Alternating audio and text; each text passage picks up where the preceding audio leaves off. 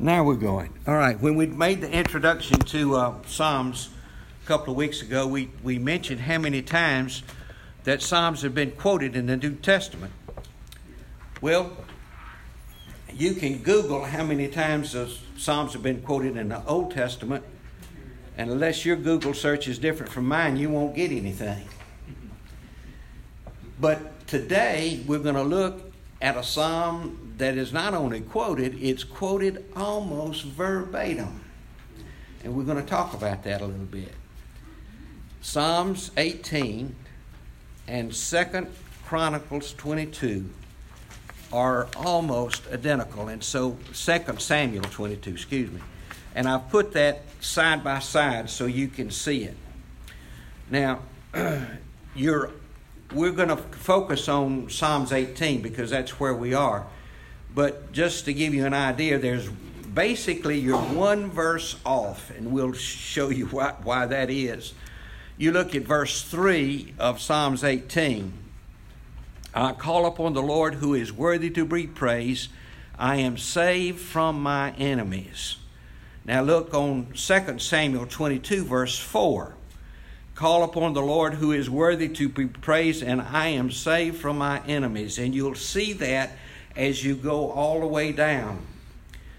The difference is, look in your text. You're looking at Psalms 18 in your own text, and you have up here in my Bible, and I'm sure it says in yours too, for the choir director, a psalm of David, the servant of the Lord, who spoke to the Lord the words of this song in the day that the Lord delivered him from the hand of all his enemies and from the hand of Saul. Okay? All right. When you look at 2 Samuel, verse 1, that's the same thing I just read.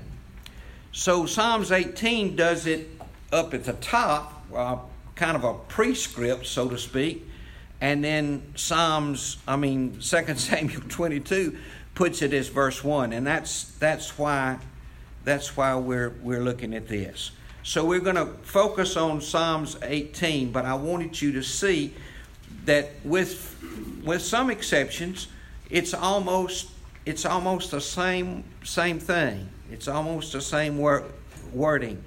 Now I've chosen the New American Standard because that's the one I use, and so we've put it there. Your text might be a little different, but I think I looked at a couple of them. I looked at the ESV, and it's about the same. So let's get into it. But before we get into it, we got any English majors in here? Got to have one or two.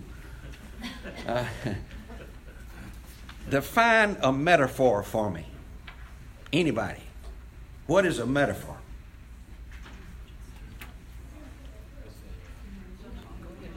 Somebody? Well, I'll ask Google if you give me time. No. All right. It's a figure of speech in which a word or phrase is applied to an object or an action to which it's not literally applicable. Okay, a figure of speech. For example, if you say to someone that someone has a heart of gold, you're using a metaphor to describe their nature. The person's heart isn't made of gold, but it's a figuratively term, okay? So that's what a metaphor is. So David, when he wrote Psalms 18, he starts out in the first, second, and third verse of it with 8 metaphors. It's a figure of speech to describe where he is, okay? He says, the Lord is my rock and my fortress and my deliverer, my God in whom I take refuge, my shield, the horn of my salvation, my stronghold. I am saved from my enemies. So these things David uses to describe his relationship with the Lord. Now, when you go back to Samuel, by the way, how long ago has it been since we studied Samuel? Anybody know? Anybody want to give me a guess? I thought it was longer than it was. But Art taught this class, this 2 Samuel 22, July the 4th, 2021, 2021, just 2 years ago. Just 2 years ago. It seems like it's a long time since we've been in Samuel, but it hadn't been that long. So when David, there's about 9 or 10 chapters in 1 Samuel. CW, it's good to see you. I just noticed you. Great. How you feeling? Good. Thank you. All right. Excuse me. I get in a zone when I say, and anyway, thank you for tolerating me. But there's 9 or 10 chapters in 1 Samuel where David, God's called man, anointed to be king, was running from Saul. Saul did everything he could to kill him. And in the pursuit of him, David came back and says, the Lord is my rock, my fortress, my deliverer. He's the one I take refuge in. He's my shield, my horn of my salvation, my stronghold. And he's the one that saves me. And so as he's looking back and he's thinking about how the Lord has spared him from Saul, he wanted to kill him. And yet on 2 different occasions, David had the opportunity to kill him. And what did he come back and say? I'll not touch God's anointed. I'll not touch him. And he was faithful in that. So as we go on, the first little bit here, this is what he is bragging on the Lord because of what he did. Verse 4 of Psalms 18. The cords of death encompass me. The torrents of ungodliness terrify me. The cords of Sheol surround me. The snares of death confront me. In my distress, I call upon the Lord, and I cry to my God for help. He heard my voice out of his temple, and my cry for help came into his ears. My cry for help before him came to his ears. So he is acknowledging that all these things, he was terrified, he was encompassed about, he was surrounded by death, and yet when he called upon the Lord was there to help him. Verse 7. Then the earth shook and quaked, and the foundations and the mountains trembled. They were shaken because he was angry. Smoke went from his nostrils, and fire from his mouth devoured. Coals were kindled by it. He bowed the heavens also, and he came down with thick darkness under his feet. He drove upon a cherub and flew, and he sped upon the wings of the wind, and he made darkness his hiding place and the canopy around him, darkness of waters, thick clouds of the skies. From the brightness before him passed his thick clouds, hailstones and coals of fire. The Lord also thundered in the heavens, and the Most High uttered his voice, hailstones and coals of fire. He sent out his arrows and scattered them, and lightning flashed in abundance and routed them. Then the channels of the water appeared, and the foundations of the world were laid bare at you, O Lord, and the blast of the breath of your nostrils. He sent from on high. He took me. He drew me out of many waters. He delivered me from my strong enemy and from those who hated me, for he was too mighty for me. They confronted me in the day of my calamity, and my Lord was my stay. He brought me forth also into a broad place. He rescued me because he delighted in me. The Lord was rewarded the Lord has rewarded me according to my righteousness. According to the cleanness of my hands, he hath recompensed me. For I have kept the ways of the Lord, and have not wickedly departed from my God. So there he's saying the Lord delivered him, and how he delivered him. Because David was in the midst of battle. Not only was he running from Saul, he was also the people around him. And yet, when he called upon the Lord would give him answers and would fight the battle for him. Later on when he was king, he would inquire of the Lord, do I go up now? And he said, yes, go, or don't go, or do this. And he did.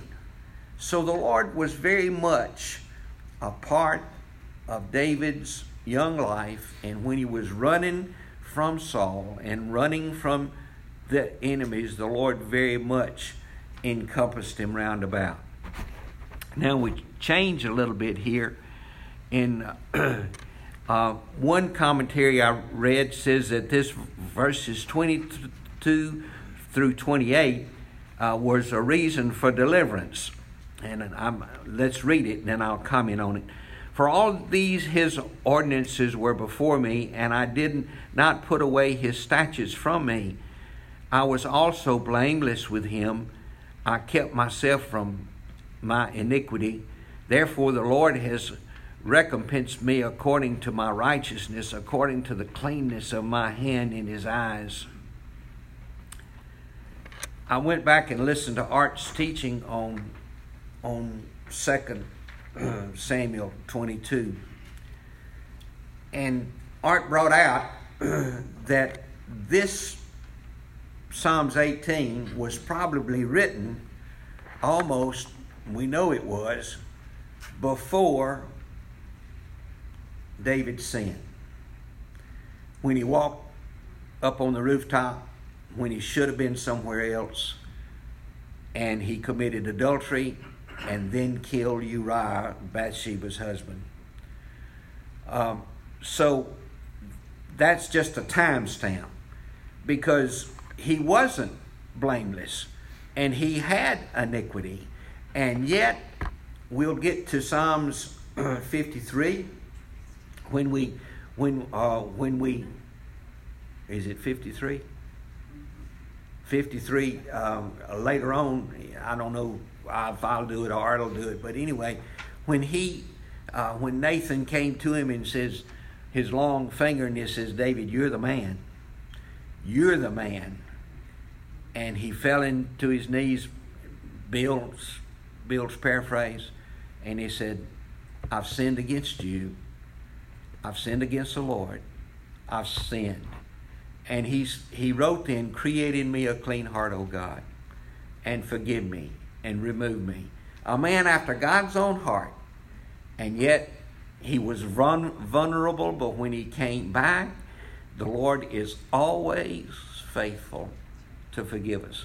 Aren't you glad we have a God of a second chance? Aren't you glad we have a God that's compassionate? Aren't you glad that on this side of the cross we live in grace? And that we sin? What did Paul say? Heavens no. Heavens no. But in this particular case, he was saying here in Psalms 18 that maybe one of the reasons he was delivered was because he was blameless. And probably at that time when he wrote this, he was. Verse 25. With the kind you show yourself kind. With the blameless you show yourself blameless. With the pure you show yourself pure. And with the crooked you show yourself astute.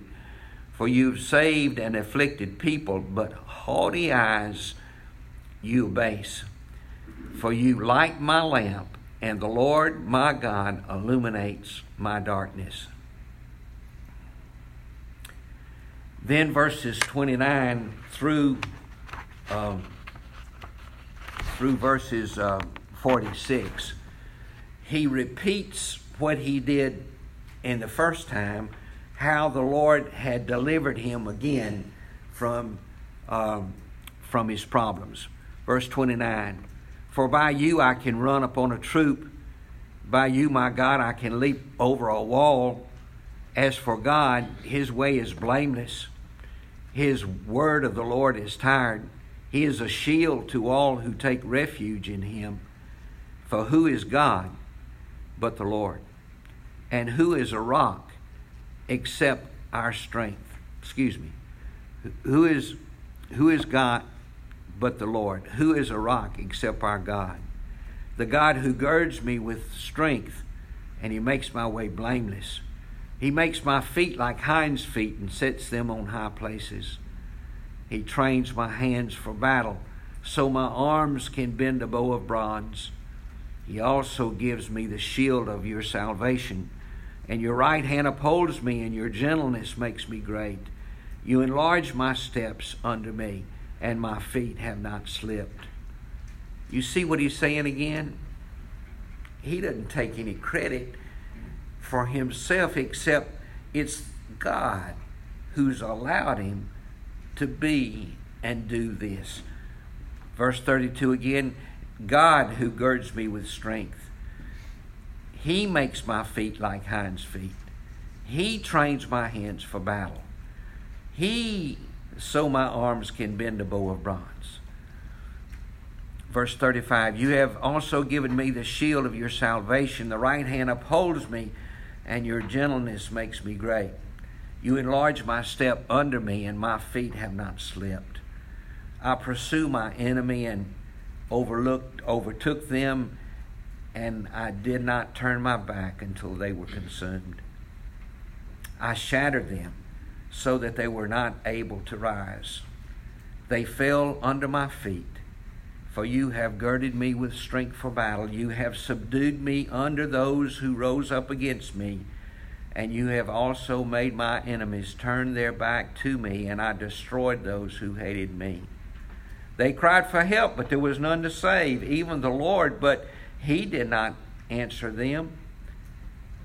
Then I beat them fine as the dust before the wind. I emptied them out as a mire in the street.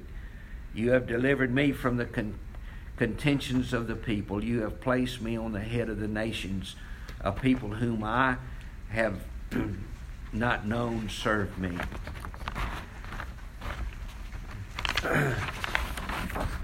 As soon as they hear, they obey me. Foreigners submit to me. Foreigners fade away and come trembling out of their fortress. The Lord lives, and blessed be the rock, and exalted be the God of my salvation. Then the last 4 verses here, he sings praise praise to the Lord. It's kind of his benediction at the end of this psalm. The God who executes vengeance for me and subdues people under me, he delivers me from my enemies. Surely you lift me above those who rise up against me, and you rescue me from the violent man. Therefore, I will give praise to you among the nations, O Lord, and I will sing praises to your name. He gives great deliverance to his king and shows loving kindness to his anointed, to David and his descendants forever. A Psalm of David. Which one came first? I don't know, but they're in the scripture twice. Now, I've told you before that music speaks to me, that I can remember a song a long time before I remember a sermon. It's just the way it is. It's just the way it is. Last week, David wrote and Michael W. Smith took what He did, and we had the majesty of His name. Today, if Max can get the little thing queued up here, is a chorus that was taken from Psalms 18. Now, in the middle of the night, you can blame me when you can't get this tune out of your head. But it's repetitive, but it's so true and so appropriate for this time. We don't know who wrote it. It's just a little chorus taking some scripture, but it's singing scripture, and the Lord was good to us. You can cue it up, and if you'll turn the lights out, Sarah, and let me get up off of the perch here. Go ahead.